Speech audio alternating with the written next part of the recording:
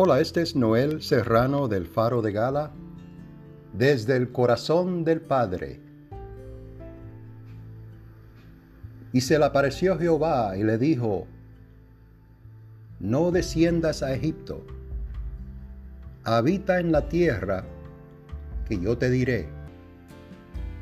Habita como forastero en esta tierra, y estaré contigo, y te bendeciré. Porque a ti y a tu descendencia daré todas estas tierras, y confirmaré el juramento que hice a Abraham tu padre. Génesis 26, 2, 3. A veces como creyentes nos encontramos en situaciones realmente difíciles. Con esperanza, cuando nos encontramos en ese lugar, buscamos la dirección de Dios. Señor, ¿es esto de parte de ti? ¿Deseas tú que yo esté aquí? ¿O debería yo de irme a otra parte? A Dios le gusta esa clase de preguntas honestas. Cuando caemos en problemas es cuando nos quejamos. Dios, ¿a dónde estás tú? ¿No puedes ver cómo estoy sufriendo? Pensé que me amabas. ¿Cómo pudiste tú permitir que yo terminara en un lugar tan horrible como este? Y luego comenzamos a entretener pensamientos sobre regresar a Egipto,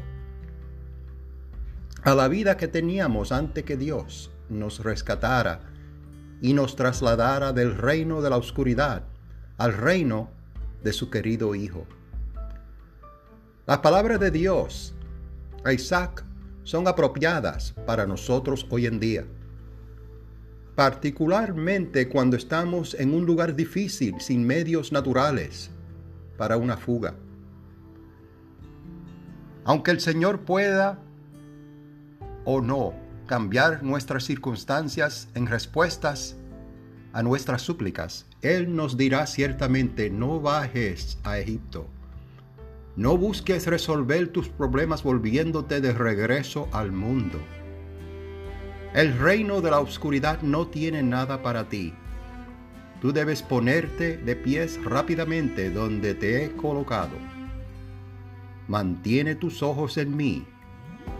Yo estaré contigo y te bendeciré.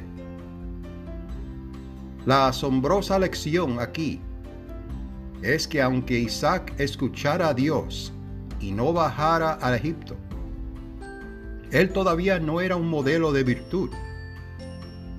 En un esfuerzo para salvar su propia piel, mintió. Y hacía que su esposa mintiera también.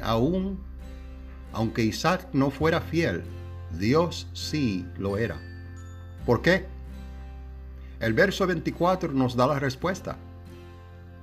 Y se le apareció Jehová aquella noche y le dijo: yo soy el Dios de Abraham tu padre, no temas, porque yo estoy contigo y te bendeciré, y multiplicaré tu descendencia por amor de Abraham mi siervo.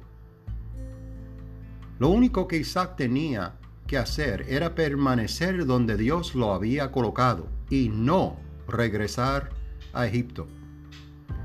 Entonces incluso Dios no bendijo a Isaac debido al comportamiento bueno de Isaac, o falta de eso, sino mejor dicho, porque Dios había hecho una promesa, y Dios siempre cumple sus promesas.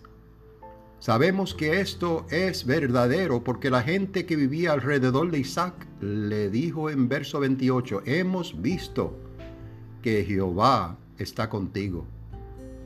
La bendición de Dios para Isaac era obvia hacia la gente alrededor de él.